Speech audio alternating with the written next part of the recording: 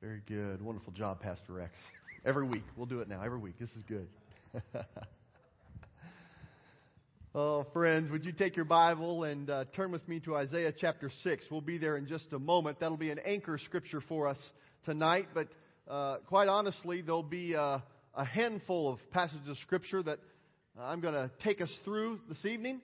And you may want to grab a sheet of paper to jot down some of the references for some future study if that's a part of your scripture study process, to take what's preached and to go through it. I hope that you by now have discovered that whenever God's Word is preached by me or any other presenter of God's Word, this is intended to be the beginning, not the all-encompassing experience with that Word.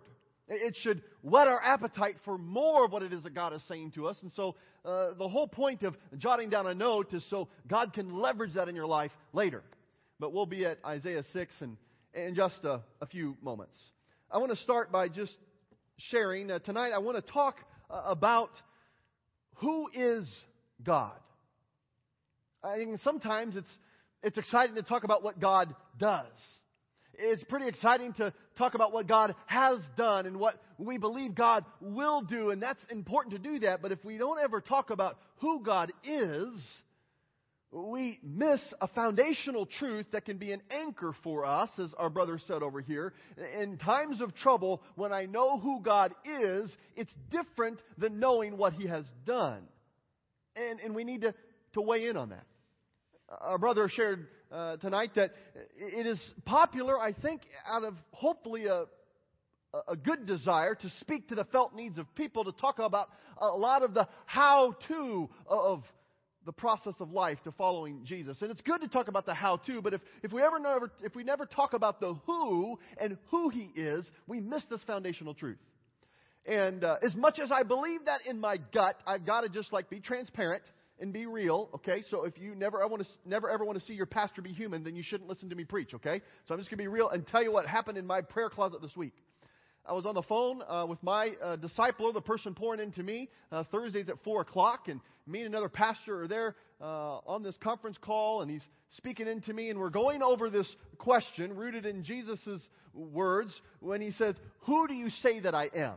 And this is a regular pattern. I've talked about this before, and we're looking at who we say that Jesus is, and I was kind of excited about my answer, and I just said, you know what I've been chewing on this week, it was from the passage of Scripture I just read to you, Galatians 6:9, about God's awesome timing. I said, you know what, I'm just captivated by God's perfect timing.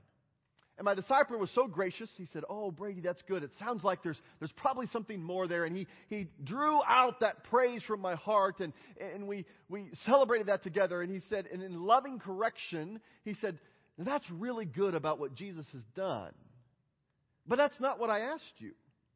I asked you, who is Jesus to you?" And I wanted to say, come on, Hal. I'm just telling you what I've seen, and I'm celebrating this. And it was just a great reminder, again, that no matter how long you've walked with the Lord, no matter how much you've studied of God's Word, no matter how much you have been involved in ministry, there's a temptation to gravitate towards what He has done, and that is good. But we want to start with understanding who He is. And I began to pray about that and think about that. I began to see, you know what? There's something different. When I praise Him for what He has done, there's a good thing there. But when I praise Him for who He is, then the next time when I'm expecting Him to do something and He doesn't do it the way I want, I still have something to fall back on in my praise. I can praise Him because He is holy, even though He's not doing what I want Him to do. He is still holy. He is still righteous. He is still love. He is still truth. In fact, that's what we're going to talk about tonight, so we're going to come back here to do this. But when we look about who God is, who Jesus is to us, we need to recognize it's a foundational question in our relationship with Him. When you think about your relationship with Jesus, I hope this question comes up. Who is Jesus to you today? Not just what has He done, not just what you need from Him, not just how great of a listener He is to you, but who is He? What is His character? What is His nature? With 6 billion people in the world, if we'd ask the question, who is God? It would be possible to get billions of different answers. but there's some facts about who He is. God the Father, God the Son, God the Holy Spirit. God has revealed Himself to us in creation. Romans 1:21 says, "For ever since the world was created, people have seen the earth and sky. Through everything God has made, they can clearly see His invisible qualities, His eternal power, His divine nature, so they have no excuse for not knowing God." There's a general revelation that God has given to us, but it's not just general revelation. He's given us the specific revelation in His Word. In His written Word, the Bible, He talks to us about His nature, who He is. He talks to us in the living Word, Jesus. By His example, we see the character of who God is. We begin to sense that He wants to be involved in our life.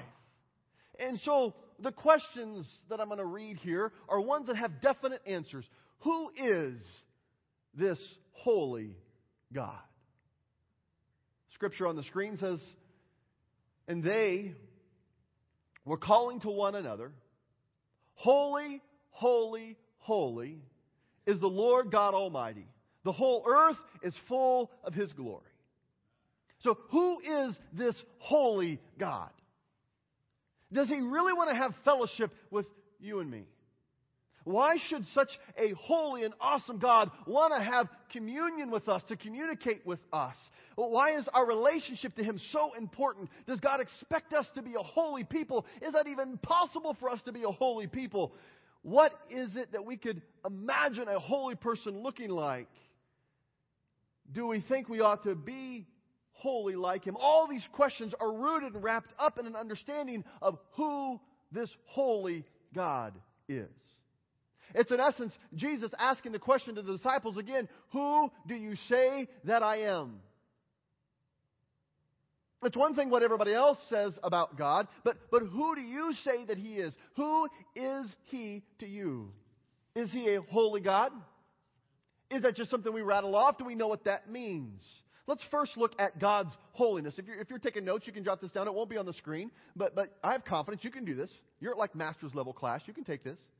God is holiness. Psalm 99 verse 9 says, "Exalt the Lord our God and worship at His holy mountain, for the Lord our God is holy." All throughout Scripture, it just declares the holiness of God. Holiness is not just one, but it's many of His attributes. It defines all of God's other attributes. He is holy, and it sets the tone for all the other characteristics of who He is. It's the essence of who God is. I love the thought that's been explained to me. Holiness defines God the way light defines the sun. Have you ever heard that before? No? Oh, we need to talk about that.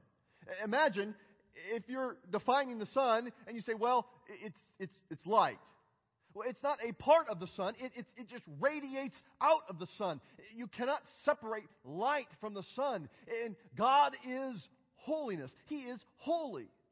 He is wholly separate. He is not like us. He is wholly other. He is in a category all by Himself. He is a holy God. Just like light describes the sun, so holiness is the characteristic of who God is. From His holiness, we begin to see all kinds of other attributes. But before we get to that, I want to pause. There's so many problems theologically. Theos is God, ology, study of. So our study of or our understanding of God, our picture of God can be so skewed and so messed up if we don't get this holiness thing right. In our tribe, we like to talk about holiness. In our tribe, if you want a song to sell, you just put in there holiness. And it's going to get some attention somewhere. Even if it's not a good song, we're going to look at it and say, hey, the title's good or the lyric is good. Let's talk about it. Because we are a people who have seen the power of God calling us to be a holy people. But what is it in this understanding of God being holy that if we don't get this right, it messes everything else up in our life?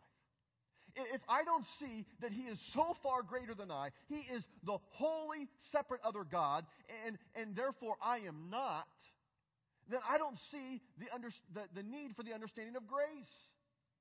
We have a strong doctrine of grace because we have a strong doctrine of sin. And because God is holy, He cannot sin. It's impossible for Him to sin. And when I see how great God is and how not so great I am and not so great you are, it begins to give us an awe and a reverence for who God is. We take out His holiness, we lose the awe and reverence of God. We take out His holiness, we lose the supreme authority of God. We take out His holiness and we don't even understand the complexity and the great benefit of His mercy and grace that we talked about this morning. And so the holiness of God is absolutely paramount for us to not only wrestle with here, but to embrace here in our hearts. From His holiness flows these other attributes because He is holy. He is just. He is perfect. In Him there is no sin. We see forgiveness flow from God. Compassion flows from God. Love flows from God. Truth flows from God. He never lies. He never misrepresents Himself. He never misleads us. This all comes from His holiness. Not only is God holy, we also begin to see because He is holy, He is also righteous. He is righteousness. Psalm 50 verse 6 says, "And the heavens proclaim His righteousness."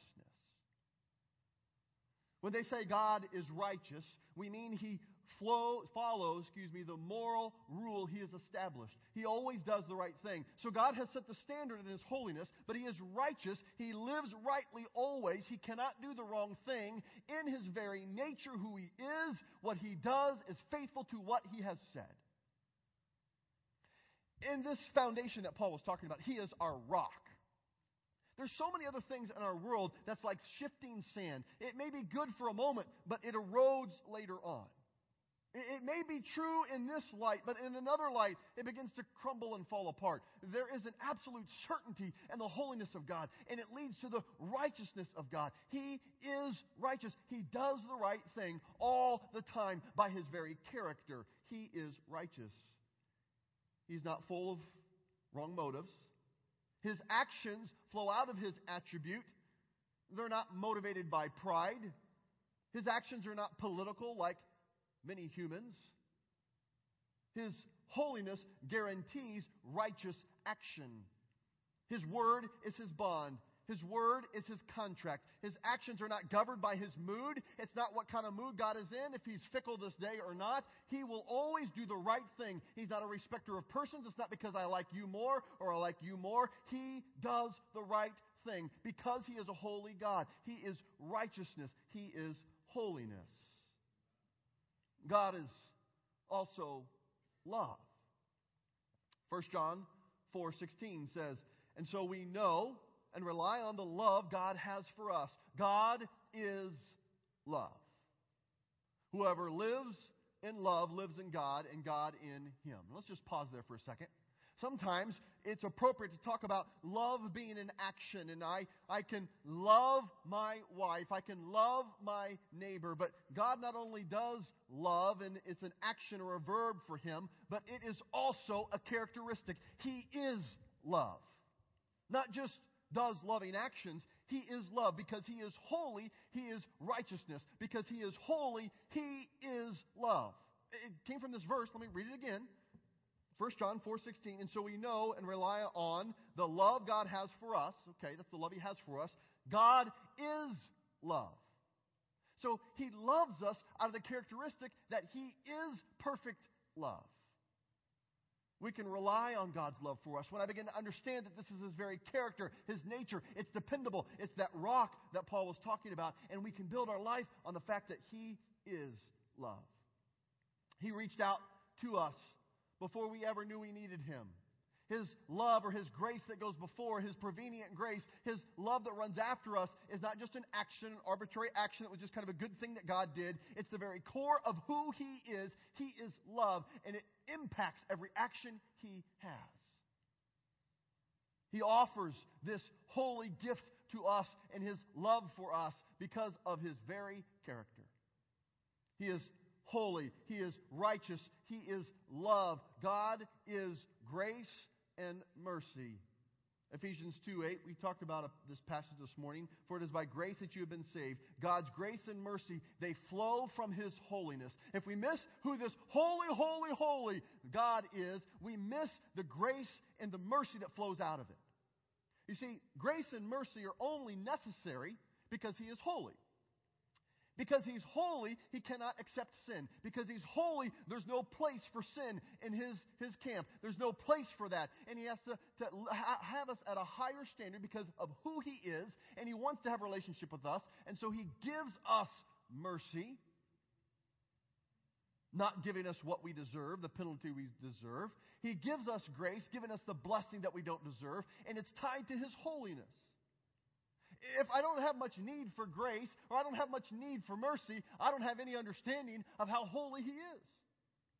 If you and I could see the throne room physically, if God was physically here in this room, it would bring us to our knees. We talked about worshiping God. Now, before I get all hard-nosed about somebody getting on their knees who maybe you have a medical reason you can't, I want to get hard-nosed on myself. I was thinking this week of all the things it takes for me to be comfortable in worship. I really want to be around people like you because I'm comfortable with people like you.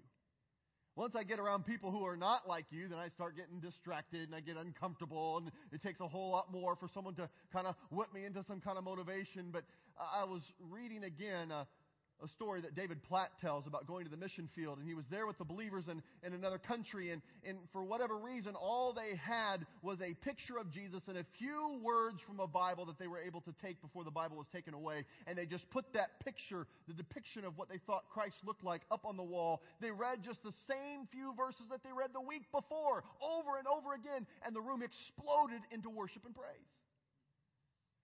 They didn't have to have a lot. All they needed to see was the picture, the very image of Christ, and they would explode into worship. When I read that, I thought, oh, God, help us. What if next week, next Sunday morning, next Sunday night, all Pastor Edgar did was just put a picture of Jesus on the screen?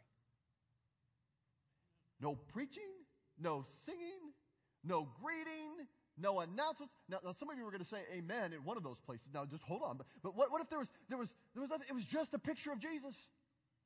What would it take for us to be moved into worship? I think it's a realization of who He is. Anything that helps us get a picture of His holiness changes everything for us. This depiction, this vision into heaven, where they were singing, "Holy, holy, holy is the Lord God Almighty." Pastor Brady, I'm a little bit uncomfortable with those kind of moments. I feel a little bit out of control. I'm not quite sure. Well, I understand that, but friend, you better get comfortable or you're going to hate heaven. In heaven, we're going to sing all day and all night. We're going to praise God all day and all night. Not because God made us like the believer who's sitting next to us. No. Because all we do is see a picture of who He is, and everything else doesn't matter. We fall to our knees and we praise Him. It doesn't matter in comparison to Him. He is holy. He is righteous. He is love. We also see that God is truth. Oh, I missed grace and mercy. I said that part. He's also truth.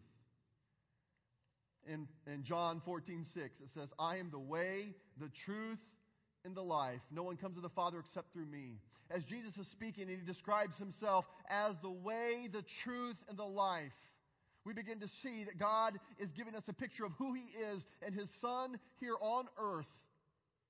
The Godhead is truth. The very nature of who they are truth to us. God is truth to us. Jesus, fully God, fully man, is declaring truth every time He opens His mouth to us. He never lies. He is holy. He bears truth. So here's a thought for us tonight as we bring this teaching time to a close. Our God is holy. Do we want to be like Him? Can we settle for anything less than His holiness? If you've not taken the class 201 that I have that I teach from time to time. It's coming up in a couple weeks. I strongly encourage you to take it. It is my favorite material to teach of any material. It talks about living the victorious life, living a life led and controlled by the Holy Spirit. We talk about the holiness of God and what He calls us into. I want to just give a quick snippet of what we'll be talking about that in class. If you have not been in that class, you need to come. If you've been in it, send somebody to it, because I think it is one of the most powerful things to help a Christian catapult into the power that God has for them. But when we think about being like this holy God, we say, whoa, don't you know who I am? And God says, you're getting closer. The more you're suspect of yourself, the more He says, okay, now you're humbled, but let me help you see. I am calling you to be holy like I am holy. I'm calling you to be perfect like I am perfect. That word is teleos. And in our English understanding of the word perfect, Webster's Dictionary would tell us that means without error. While God is without error, teleos doesn't mean to be without error. He is calling us to be perfect teleos, to be made complete for our purpose, the way He is complete for His purpose. And so, in the midst of these infirmities, in the midst of these things that I say and do that I miss the mark, it's not a conscious, willful disobedience to God. He says, I can make you perfect for your purpose. None of that can even matter.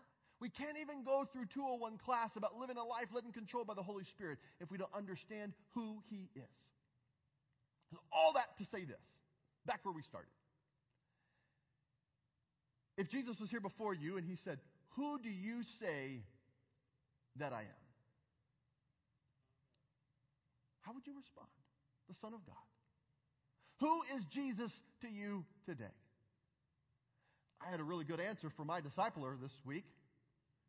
He has perfect timing. He's so gracious and loving with me. He says, Brady, yeah, He does. And we celebrated that. But that's not what I asked you. I said, oh, you're right. Let's go back. Why is His timing perfect? Because He is a holy other God. Heavenly Father, I thank You that in our finite minds, our very limited ability to understand even the concepts that You give to us, You still are so patient, so gracious, so long-suffering, that You reveal Yourself in bits and pieces to us again and again and again. As I read in Scripture, when Moses went to the mountain with You, and as You just brushed by him, he came down and his face would glow like the sun because he'd been in Your presence. He caught a glimpse of who You were. Holy Father, would You give us just a glimpse of Your holiness in a way that it would radiate all over everyone around us? Would You begin to give us such an awe and such a reverence for You, an appropriate fear of You, God, when we see who You are and then who we are and who we're not in light of Your holiness, Your righteousness, Your love, Your mercy, Your grace, Your truth. Father, I thank You that as Jesus asked those disciples, who do you say that I am? And got to the very core of His relationship with them and saying, before we get to anything else of what I tell you to do, you need to be absolutely rock solid on who I am so you can see who I want to make you into. Lord, I pray that You would begin to give us a hunger and thirst to know You more. A hunger and thirst for righteousness. It's in Your Son's name we pray. Amen and amen.